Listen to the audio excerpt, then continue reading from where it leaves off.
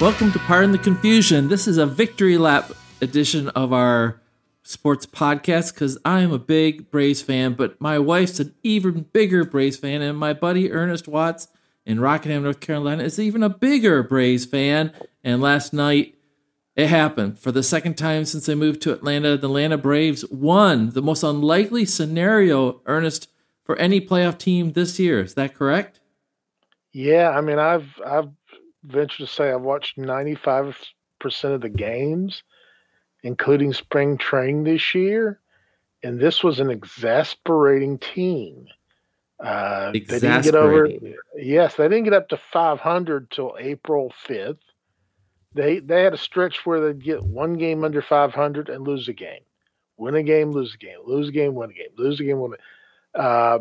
Their best pitcher, Mike Soroka, had tore up an Achilles tendon last year because he tripped.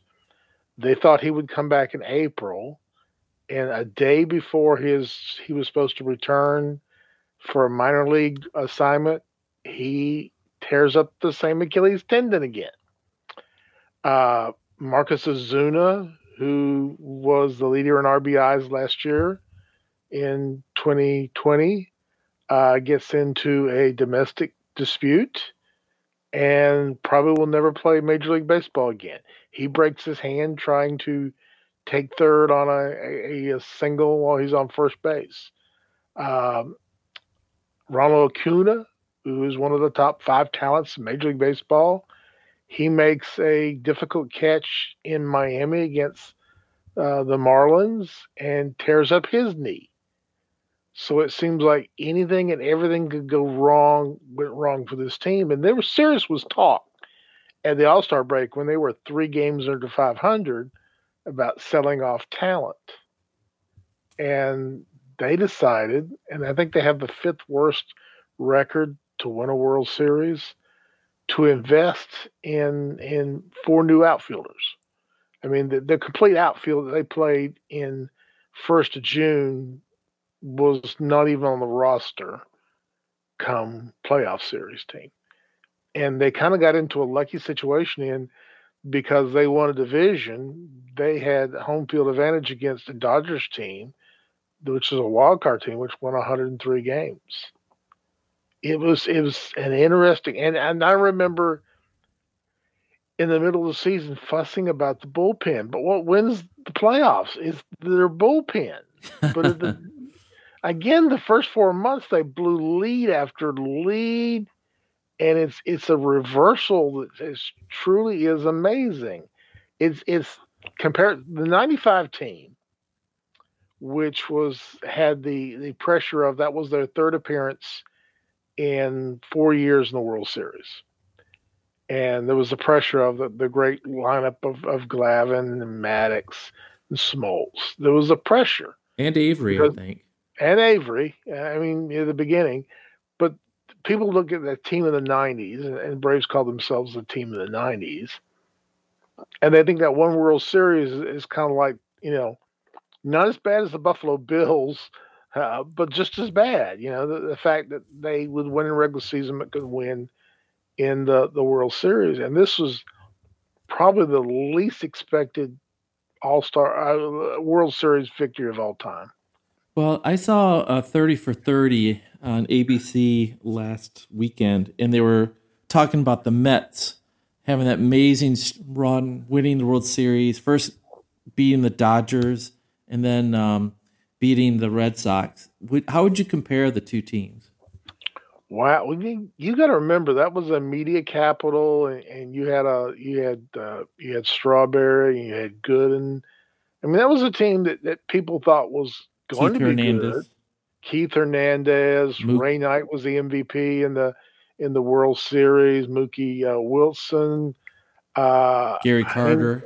Gary Carter. I mean, there's Hall of Famers there. Strawberry and Gooden at that time were thought to be the best players. They would develop to be the best players of all time. They got tripped up by substance abuse. But that was a young team we just didn't think they were ready for. This Braves team there were 2 teams that had better records than they did that weren't in the playoffs. the Mariners, and I'm trying to think who the other team Padres? was.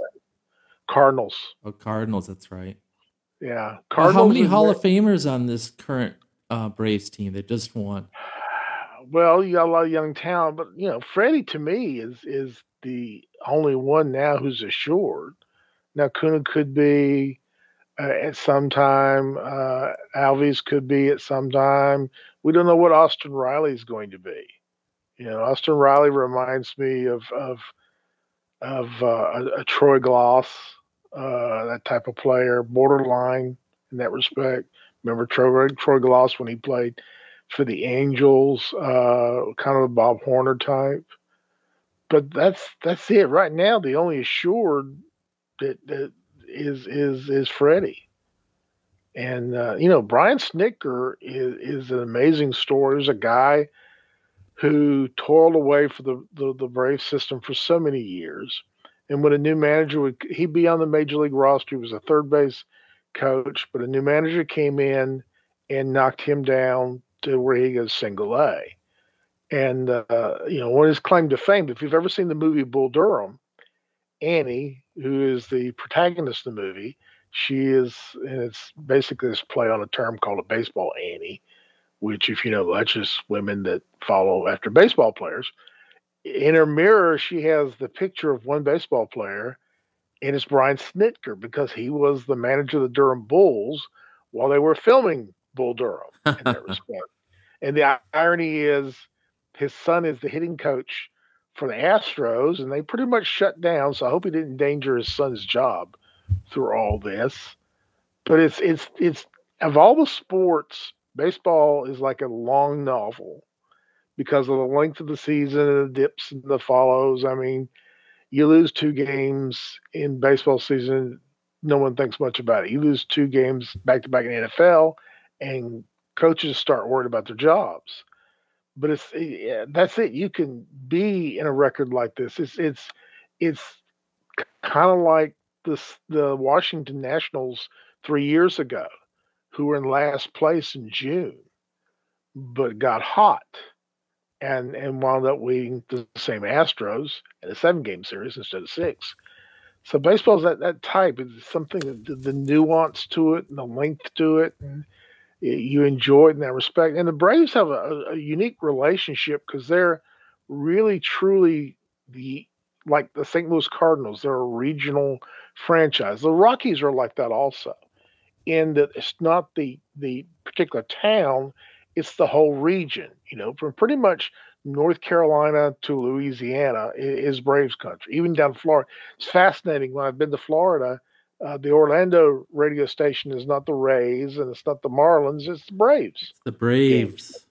The Braves have the largest radio network of any Major League Baseball team. Well, when Ted Turner owned it, it was so fascinating. It was the Superstation. Everybody who had cable TV for the first time got to watch the Braves every night. And so I know Ted Turner helped on the TV side. Did he help on the radio side too?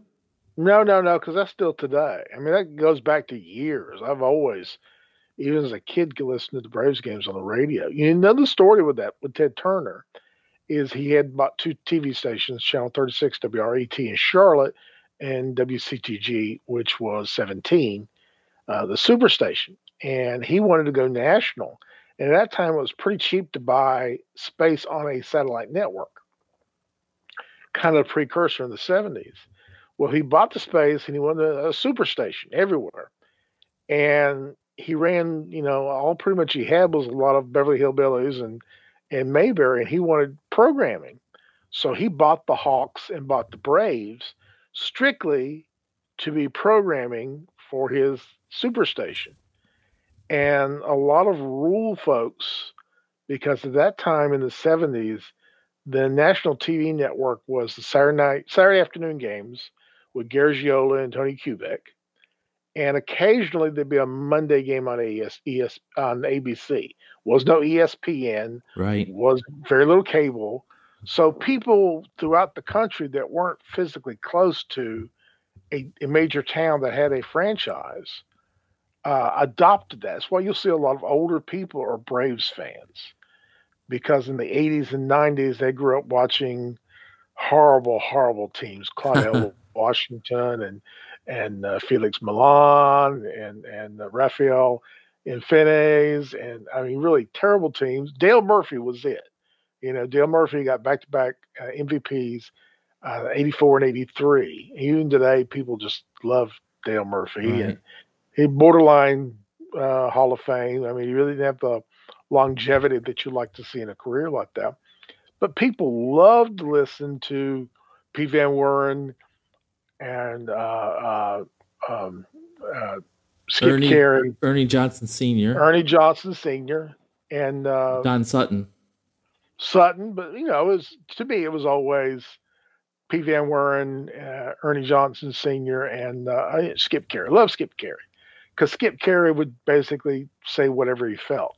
I mean, if it was a blowout game, he'd say, if you want to go walk the dog, just please engage our advertisers and we'll let you go.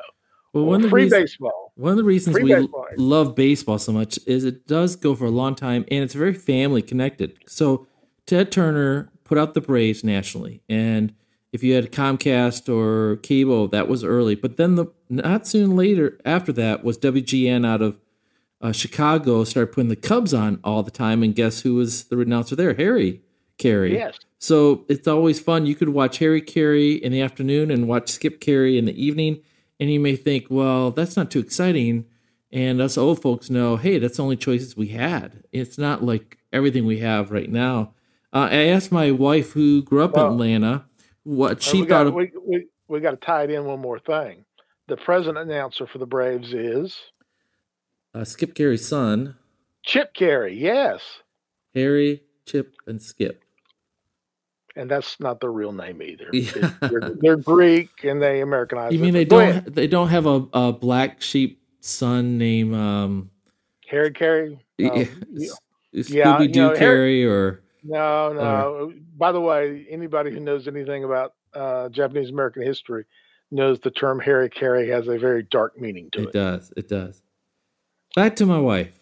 Yes. So the story is that I moved from Michigan down to Atlanta in 1985 for a job. Met my wife. Were you part of the Smoltz trade? No, I was not. Dole Alexander for Paul Arnold. You keep bringing that up week after week, I think.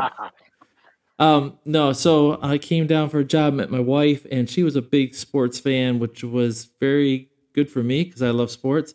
And we went to Braves games, and I asked her last night when she said, hey, the Braves won.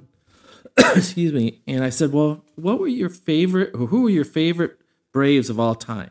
And she shocked me in a way. She said, Phil Niekro and the Mad Hungarian, the guy who came in for a reliever. I forget his... Al Hrabosky. Yes, Al Hrabosky. And I was shocked. I said, it's not Dale Murphy? And she goes, no. I love to watch the pitchers. And I was surprised. I mean, that's a wife, right? She doesn't say Chipper Jones or some hunk. She goes for the pitchers or somebody that you don't expect. Thank goodness she didn't say John Rocker. Thank goodness. Thank goodness. John Rocker. Wow. Yeah, so the Braves won, and they had an unbelievable performance by, I always want to call him Fried, but that's not how to say his name, is it? Max Fried, yeah. It's Max Fried, who they got from San Diego for a trade. See, they had a brief period in, 2008 to about 2012 when they bottomed out, and they rebuilt the team. And a lot of that was draft choices. Dansby Swanson, who's a shortstop, was the number one pick by the Diamondbacks, and the Braves flipped Shelby Miller, who they got from the Cardinals, a pitcher who flamed out immediately for Dansby because after 1 year, the Diamondbacks thought Dansby was a flop. He was a shortstop out of Vanderbilt, but he just needed time. I mean, he hit 27 home runs this year, and he's never going to be Louis Aparicio at shortstop. And, now with the market overwhelmed with so many great shortstops, Correa and Baez and those guys, I think he's kind of undervalued. But they've been able to do that is make some really great trades and pick up a lot of talent, a lot of young talent. It's a mixture of young and old. Freddie is 32. He's a free agent, but I don't see him going No, anywhere he's going to because stay. he's going to stay. It's again, it's an interesting team. And the day after the World Series, everybody the first thing they say is, "Can you repeat?" And again, that's so hard to pull. Travis d'Arnaud was a guy who was an all-star with the Mets. He got cut by the inbounds with the Dodgers and the Rays, and he's kind of found his hitting a streak. They thought Riley was a bust because after hitting when he first came up, he went through a swoon, but he's rebuilt his talent. Eddie Rosario, I saw as an all-star for the Twins back in 2016, but he went to Cleveland and kind of disappeared, and he found himself in the playoffs. Jorge Soler, who was part of that Cubs World Series victory 2 years ago, hit 47 home runs for the Royals, and he had a bad start this year, and they kind of gave up on him. So in Jock Peterson with his pearls, they got him from the Cubs. The Dodgers have pretty much given up on him in that same respect. So it's a lot of little pieces. It's again a lot of guys that other teams kind of gave up on. Masick, who should have got the MVP, middle relief pitcher, was living in a van down by the river. Why are you doing Bill Clinton right now? No, actually, that was the late great Chris Farley. Oh, okay. You wind up living in a van down by the river. He was living in a van pitching for the Sugarland Skeeters, which was an independent baseball team. He had been number one draft pick by the Rockies, and kind of got he just lost his control. I mean, he got to the extent of trying to remember the pitcher with the Pirates who couldn't hit anything. Steve Blass disease. He got Steve Blass disease. Lost his control. Went down to where he's living in a trailer.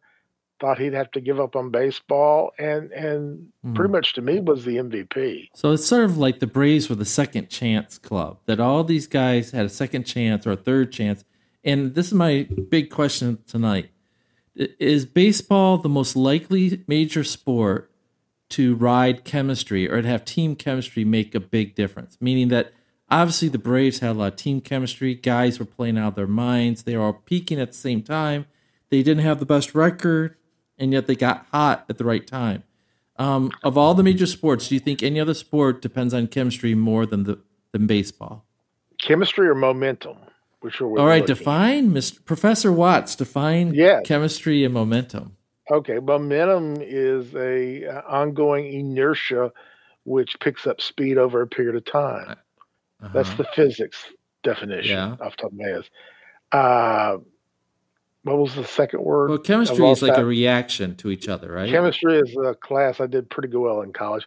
Chemistry is when you take elements and they mix together to create a volatile substance. So, I mean, I think we overrate chemistry. It's a nice little term, and it kind of fits in our definitions because we like people to like each other. And I don't know if you have to have that. I'm more of momentum, because when you're successful at something, you have confidence, and that confidence builds self-esteem. So I tend to think it's more momentum than chemistry, because I've worked with people I can't stand. I'm sure you have too and been successful. But when you get that self-confidence and self-esteem, that momentum, things are just going right. It's kind of like, when you're on the golf course and you may not have picked up the clubs for 3 years, and the first couple of holes you shoot par, you feel good about yourself, you get confidence, you do better. I think that's that way in sports. I think chemistry is somewhat, everybody comes out and says, who's going to come out in sports and say, these guys are a bunch of jerks, I can't stand being around them. So this is our first lesson in the Pardon the Confusion University, and we're giving master classes on chemistry and momentum. Any other sciences you want to touch here while we're doing it? Casey Stengel, who was probably one of the most successful coaches of all time, managers in baseball.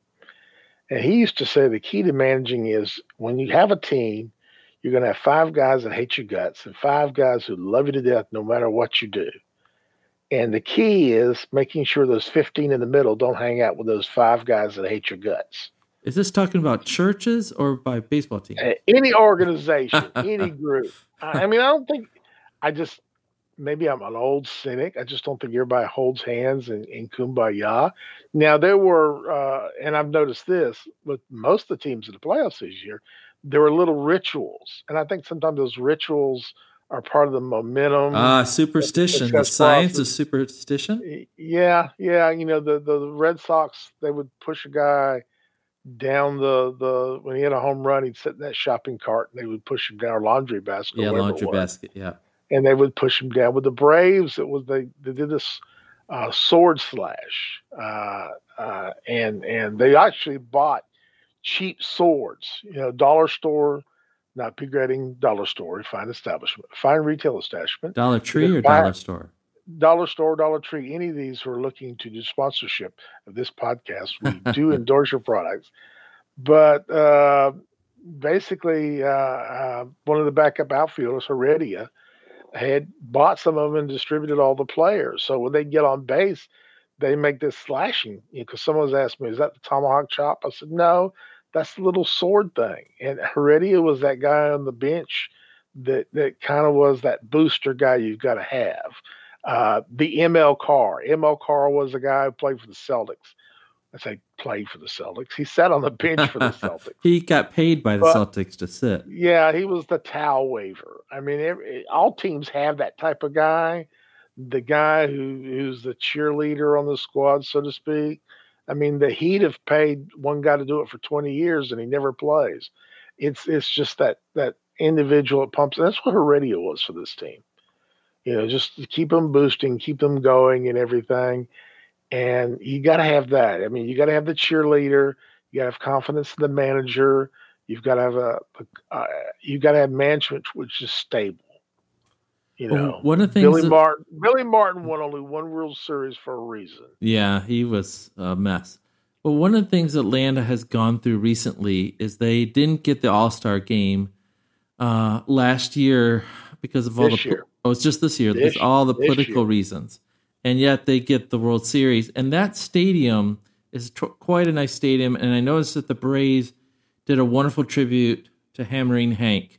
And last time we did a podcast, you said you think the Tomahawk Chalk is gone, and they may change the name to Brave instead of Braves, and maybe even to the Hammers. Have you heard any more? I think Brave. I've heard the Brave for a while. They'll take the Tomahawk off the stadium. Off the the uniforms. You'll see that gone. A couple of years ago, they did a spring training hat with the old logo from the 60s, which is called the Laughing Brave. He's doing a war cry. Yeah. And they pulled it off the market. I actually picked one up. And they pulled off the market immediately. They used to have it on the sleeve. Hey, let me be your agent to clearance all your stuff and get your retirement going there, Ernest. I could sell all this stuff. That's a rare hat, man. You might be able to get $200 for it. I got that. I got my Baltimore Bombers hat. I have my St. Louis Stallions hat. We need to preserve this stuff and have an auction. A museum? No, not like a presidential museum. It'd be like my museum. Yeah, something. I'm just saying, folks, he's got so much stuff. My concern is it's going to get dusty or ruined or something, but I think his boys are counting on that money someday.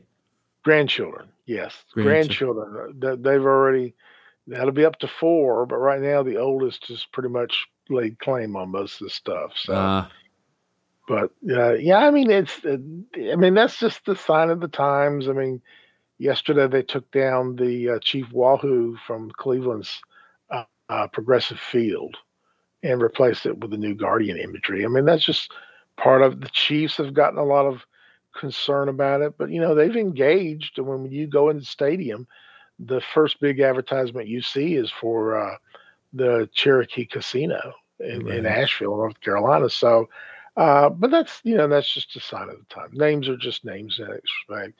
I mean, I fully stand if I live long enough. I may not see it, but you may. I think you're going to see, kind of like Japanese baseball, the teams will have names of of businesses as a form of advertisement. Yeah, probably. But Ernest, I want to stick with the World Series a little bit Okay. longer. You are such a fan. You said you watched about 90 or listened to at least 90% of all the games. You've spent Yes. hours and hours with your beloved Braves. So when they Yes. finally won the World Series, what did you do to celebrate? Until that last out, I was really worried. I get one of our further other members here of this group kept sending me texts and going, "Do you feel good? Do you feel good?" And I'd say, after being up 4-0 on Sunday, no, I won't believe it till the last out. The last time this happened, I can tell you exactly what happened. It was a Saturday night. It was 1-0 game. Glavine pitched a one hitter. There was a reliever that came in. They had a line drive to Grissom. And my two sons, who are now 32 and 35, were at that time 9 and 5, sleeping on the couch. And they wanted to stay up and watch the game. And they fell asleep. And it was a riveting game. Like I said, it was 1-0. David Justice hit a home run. And I remember waking them up and going thinking to myself, this is one of many. And as you get older, and I'm old, you somehow realize you may not see your teams win a championship again in your lifetime. I've been lucky as a Tar Heels fan to see many championships. You're avoiding the question too. I was joy. It was overwhelming. It wasn't. Did you jump up and down? Did you hoot, holler, call somebody? Well, I'm too old to run down the street like I did the first time. I did I did something so 2021. I sent memes to you and to others at 11:35 of Chipper Jones doing the tomahawk chop and Freddie doing like a raise the roof thing. Yes. It was.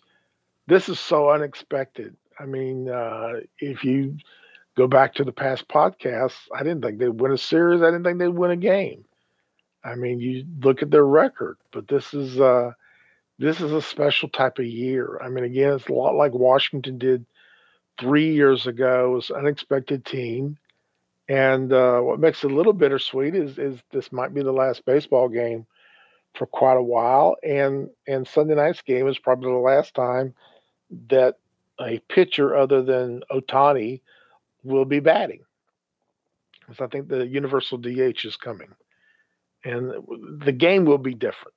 The sport will be different. This kind of to me feels like 1968 and 1959. 59, there was expansion. In 1969, you went from 2 leagues to 4 divisions. And 95, you went to wild cards. And this seems to be a big change in the sport. You're going to see more teams in the wild card. You're not going to see pitchers batting. And I think they're going to try to address the speed of the game concept somehow.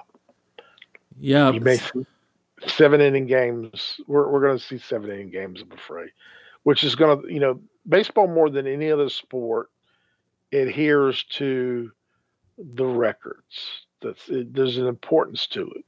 Even though the sport was played in 1887 is completely foreign to what we're playing now, we still adhere to the records. Even though Babe Ruth never faced anybody but a white pitcher his entire time and never played a night game, we hold 714 to be the standard, even though it's been passed twice already. And if these changes I anticipate, it's going to be a different sport. So, Ernest, you have a complicated relationship with baseball, I think. Yeah, I have a complicated relationship with everything, but go ahead. I mean, it's like most sports. It's not a reciprocal relationship. I think you look at couples sometimes and you realize there's no such thing as a completely reciprocal relationship.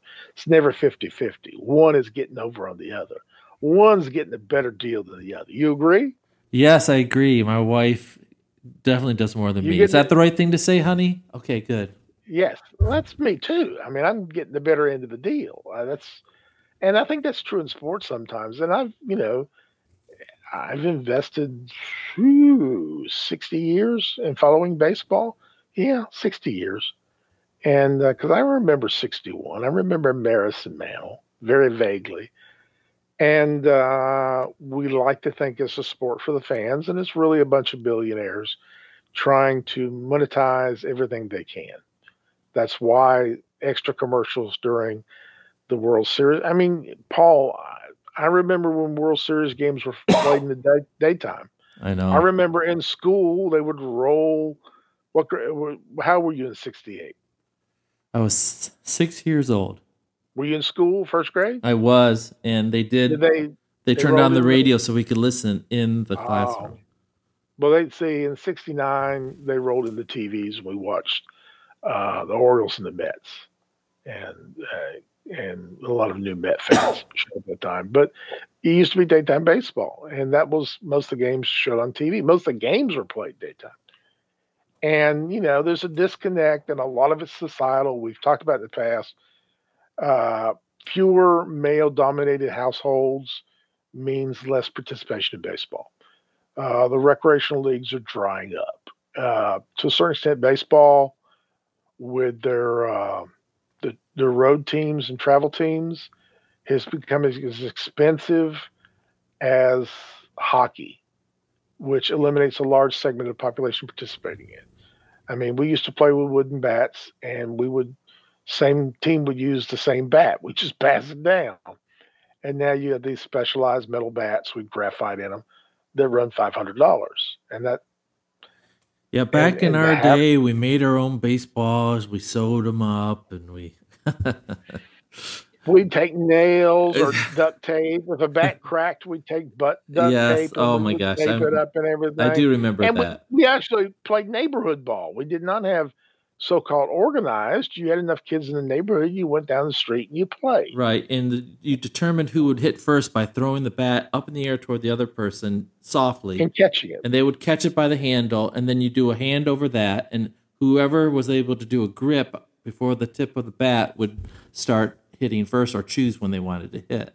They had to be able to take that tip and flip it over behind their back Oh, that was to your show rule, that huh?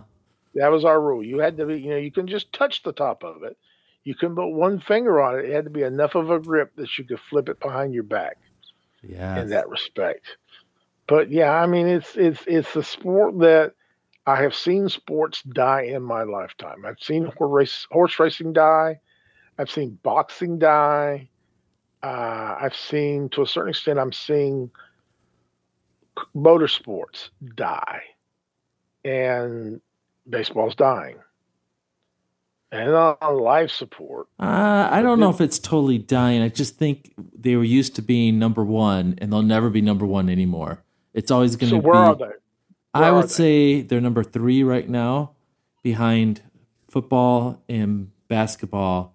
Hockey's still behind them. Soccer's But still you're not. behind them. Motorsports, NASCAR had its moment for a while, for about 6, 7 years, or maybe 8 years, and then they lost their momentum. Um, yeah, so let's go to some real sporting games over this last weekend, because I know you watched more than baseball, right, Ernest? Yes, but can we do one more baseball before we leave? Sure. Not World Series related. Okay. Buster Posey's going to retire. Oh, I didn't hear that. Yeah, Hall of Famer. Oh, wow. I think he's so beloved. I don't think his numbers get him there on the first ballot. I think he gets in like in his fourth or fifth year. One of only 5 major league catchers to retire with a 300 batting average. Yeah, but his hits and home runs are not Or great. yeah, because of a small career, and I give you that. It's the Dale Murphy situation. Now he has 3 World Series rings, and his contributions to those pitching staffs. Uh, Tim Lincecum and Bumgarner. I mean, it some pretty good pitching staffs when he was gone or when they left. They weren't as successful. I agree. It's a borderline situation, but he is so revered in that area. No, I don't think he's a first ballot. I mean, there's something about there's only been one first ballot, so I mean, perfect named on every ballot. And that was Mario Rivera. Yeah, I think eventually. I don't think it'll be an old timers type of situation. I think he'll get in, but there are a lot of who else is if this is Pujols' last year, and he certainly has got the gravitas to. If someone will offer him money next year, if they do go DH, someone will probably do it. But if him and Pujols come out at the same time, it depends on the candidates. But it's again, it's a guy that I think we all appreciated, but to a certain extent, I don't think he got the national exposure. But I digress. Let us go to other sports. Yeah, let's go to some other sports, and we'll go to football. Football had a big weekend, and we both love college football. And then we both lament and gripe, oh, the season's half over now, almost more than that. And I have a lot of gripes for this weekend because I'm a hard knock Michigan fan, and Michigan State took it to them in a lot of different ways. But what I want to get to is Georgia and Alabama, this looming showdown. Do you believe Georgia, this is their year to overcome all of the Saban demons and win it out and get to the national championship game? If they have stability at quarterback, yes, but that troubles me. I mean, you're playing two guys. I've made my point pretty much made pretty well about this. Is I don't, if you play two quarterbacks, that means you ain't got one good enough to start. Unfortunately, in college football, part of the recruiting process is promising playing time to players. And it got Georgia in trouble because the guy they promised wound up going to Ohio State and now with the Bears. That defense is one of the best defenses I've seen in college football. Jordan Davis, if a defensive player is ever again going to get the Heisman, he should. I mean, he's just a beast on the defensive line. He won't because they ain't got the guts to give it to him. How do you feel about Alabama being ranked so high in the college playoff poll? Well, Alabama's done this before. They've lost earlier in the season than expected. As long as they lose within the first, let's say, 4 or 5 games, the CFP will. That's what they call them, right? College football. Yes. They will give them every chance to get back into the top 4 if they win out. If they win out, they're back. There's no problem. And there's that trust in Saban approach, right? That Saban's done this before. They lose one early to an SEC opponent, and he corrects the mistakes, and they come back strong and hungry.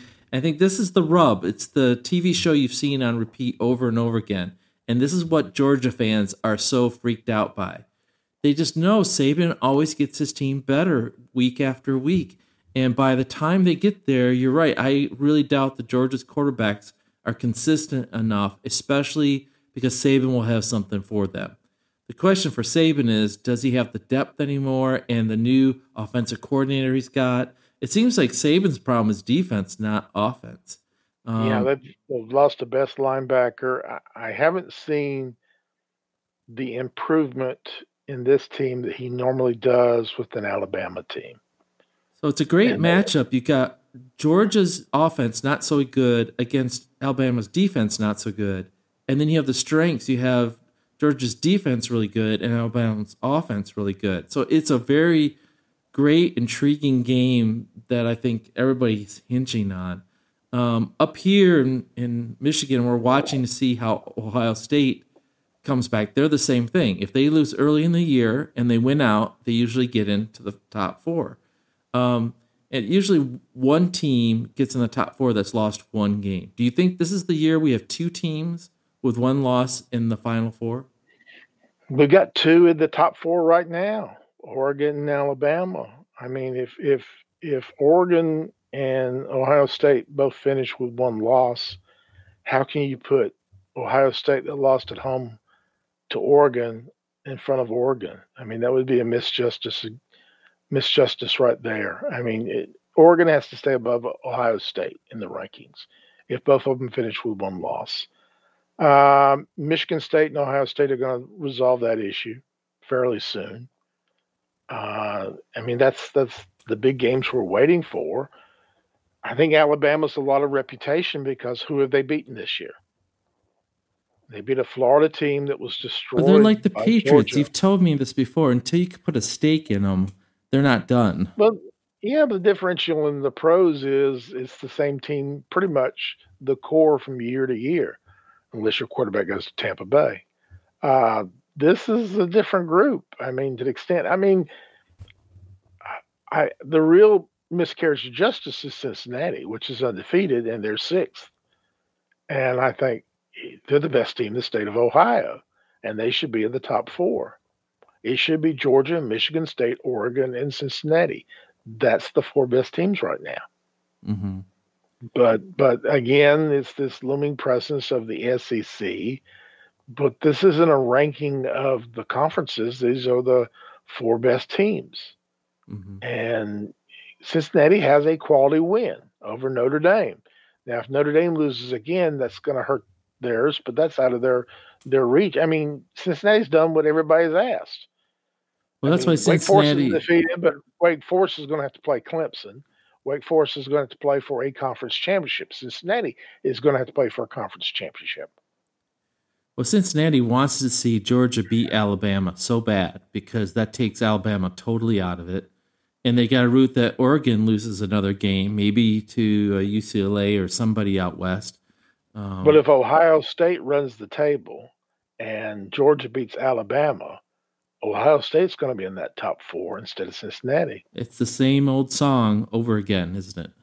Yeah, I mean, this is unless, and they've talked about expanding it in the future and everything, but one of two things are going to happen. They're going to expand the playoffs, or you're going to break away, and the super conferences, the SEC, the ACC, the Big 12 and the Big 10 are all going to Pac-12, are going to create this large conference, and they're going to drop schools like Duke and Vanderbilt and schools that traditionally never are that successful, and you're going to see this super conference, or they're going to have to expand, but it's not going to progress the way it is.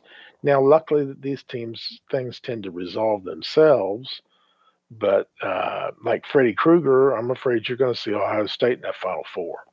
Good comparison. I like that comparison. Well, still on the hot. All right. So before we go to the pros, NFL, what's your favorite Halloween candy? My favorite is the Crackle bars. The what? I love the Crackle. Oh, you mean like the Rice Krispies and the milk chocolate? Oh, yeah. That's so plain and classic, I guess. Yeah, I mean, I won't turn my nose down on anything. Yeah, peppermints, that's more of a Christmas type of thing. Yeah. And yeah, peppermints. But yeah, I'm pretty much, there's not a lot that I'll turn down. Yeah, well, you must be getting those bags of candy with the little bite-sized crackles in it, and Mr. Goodbar or whatever in there too. No, my wife is looking out for my health, and I've got very little candy this year. Oh man! And I didn't hit the dollar store the day afterwards either, so I'm afraid that didn't get any of that. I even tried to talk we had homecoming Sunday, so I tried to talk to the ladies at church. Bring all your Halloween candy to the homecoming. We'll use that for dessert. But that didn't work either. No, you don't want to do that. You want them to bring their banana puddings and their 8-layer cakes and everything else. I want candy. Bring me the candy bars. Wow. Snickers, your Milky Way. Bring me your Snickers. Bring me your Milky Way. If you're tired, sorry. Wasn't it Caddyshack where somebody threw a candy bar in the pool and they thought it was a turd and they all ran out? Yes. It's Butterfinger. Or Baby Ruth? It was a Baby Ruth. Yeah. Because Bill Murray picks it up, takes a bite, and the matron faints at the side of it. When they drain the pool, he goes, yes. And takes a bite and she faints. So, yes, that is true. We got to do a top 10 list of candy bars sometimes. Yeah. That'd be one of our choices. Right. All right, let's go to NFL and we got to wrap this baby up. All right, so we're famous for talking about, I think, over the last several years that people overhype or jump to conclusions early in the season. But I think the panic button is fully pushed for the Kansas City Chiefs. Do you think there's any other teams that were predicted to win quite big this year that have hit the panic button? Yeah, I think there's some teams of disappointments. I think the Colts are a disappointment. I think the Dolphins are a disappointment. I think people thought the Eagles would be better than what they are. I think the Browns. Yeah, the Browns. I'll go with the Browns. Well, it's hard when Mayfield goes down with the injury, though. Well, OBJ is just showing what he usually does, destroying team morale. You get his chemistry, momentum. Yeah, momentum and everything. Superstition. I mean, having his dad do this video about showing all the times that Baker's not thrown to him, right, and spreading these rumors that Baker refuses to throw to him in practice. I mean, this guy's been a malcontent. He was that of the Giants. That's why someone took a bet several years ago that Landry would catch more than he would. I mean, Beckham does these flashy catches, but he got LSU on partial probation for doling out cash at the national championship. He's just overrated. And again, you got a team that's had injury problems on the offensive line. Baker's playing with a broken bone in his shoulder, toughing it up, and this guy's whining because he's not getting catches. I mean, he'll probably get cut. So, the Browns, I think had the second most games on national TV this year, behind, the Cowboys, who are always on national TV. So I think the Browns and the Chiefs. Now the Chiefs picked up Melvin Ingram for the offense for a defensive pass rush, but they just. I didn't think Watkins leaving to go to the Ravens would make that much of a difference, but their whole offense looks discombobulated. It just doesn't look as good. And watching that game Monday night was just they're boring now. The Chiefs are boring. They truly are, because all you have to do is double cover tight end and Kelsey, and none of the other receivers are that reliable to catch it. What's amazing to me is that you're seeing teams trading right before the trade deadline. You never saw that before with the NFL, or at least not until the last couple of years. And the Rams are like poker players. They're pushing all their chips in this year. Well, you know why, don't you? Because they got Stafford, and they're not going to have any draft picks the next couple of years. Where's the Super Bowl at this year? Oh, L.A. Yeah. They want to do the same thing that the Buccaneers did. They want to play a Super Bowl at home and build part of that fan group, because they're still, their team that left that area once already, and they played in a cavernous stadium up until last year. Last year there was no fans. So, but they just let the fastest wide receiver, they cut Jackson today. Yeah, Deshaun's gone. And they got I forget the linebacker from Denver they just got. Von Miller. I think he's a little past his prime. Do you think this was a good move?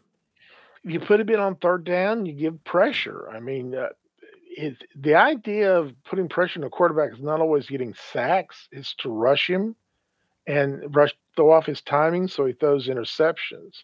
I mean, sacks are an overrated statistic in the NFL, because usually is it, Ernest? I have a breaking news report. My wife is home, and she loves the Braves. Do you love the Braves, dear? Woohoo! Go Braves! We all love the Braves. There you go, folks. It's a little bit of her southern accent coming out, but not much. I'm glad that she hasn't lost it. They're America's team. I understand that. Sacks are the most underrated statistic, because again, you do like putting them in third and second long, but more is like throwing off their timing to get interceptions. That's what a pass rush is for. A lot of guys make a lot of money with a lot of pass rushes. Mark Gastineau. White Courtesy Phone. Who's the guy who Mark Gastineau. That won all the Super Bowls for the 49ers and the Cowboys, and big, tall... Charles Haley.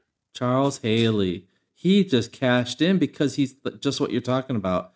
Get him in on a few downs every series, and he can dominate for one play to make the turnover. That's what the Bosa's do. I mean, the Bosa's are average run defense, but they put the pass rush on it, and that's the big bucks. That's why a lot of your money is invested in left tackles because it's the blind side. What a great idea for the name of a movie. That's the blind side of the quarterback, and that's your highest paid offensive lineman is usually your left tackle, not your center, not the guy who's got the most important job, who usually calls the blocking assignments, but usually it's the left tackle. Well, Ernest, our time is already gone, if you can believe it. So you got to give me your last couple of good thoughts here. I'm always doing this, fond goodbyes, but a hero of my childhood, a gentleman who I actually met once at a Baltimore Orioles game. But Tom Matte is, I know Paul doesn't like the fact that he played quarterback at Ohio State, but he played for the Baltimore Colts in the 60s and is best known for when the Colts got to the playoffs in 1966 against the Rams and the Green Bay Packers. Gary Quazzo, the backup quarterback, and John Unitas were both injured. So Matte had to step in and play quarterback. Never done it in the NFL before, number 41. And he invented the first call sheet on his arm, put the plays on a sweatband on his arm, and that's how he called the plays because he didn't know it. And he led the Colts to one playoff win. They lost to the Packers and a very controversial field goal kick by Don Chandler, which may or may not went over the goalpost. It led to the extensions of the goalposts, which were called Baltimore extensions to that extent. Later on, he became a newscaster in the Baltimore area for WBAL, but a class guy who wound up the first couple of years for the Ravens, did the radio play-by-play for the Ravens. So Tom Matte passed away at 82, another one of my childhood heroes passing away, but always was a classic guy. As a child, read his biography and again, never had a bad thing to say about anybody. Nice. We need more gentlemen in this world, and that's about it for this podcast. It went by super quick. You know, my wife talked too much. You know, that was the problem. Just kidding. Love you, honey. All right. That's it for Pardon the Confusion. If you have comments, complaints, ideas, email me at gobluearnold@gmail.com. And for Ernest Watts, this is Paul Arnold. Have a good night.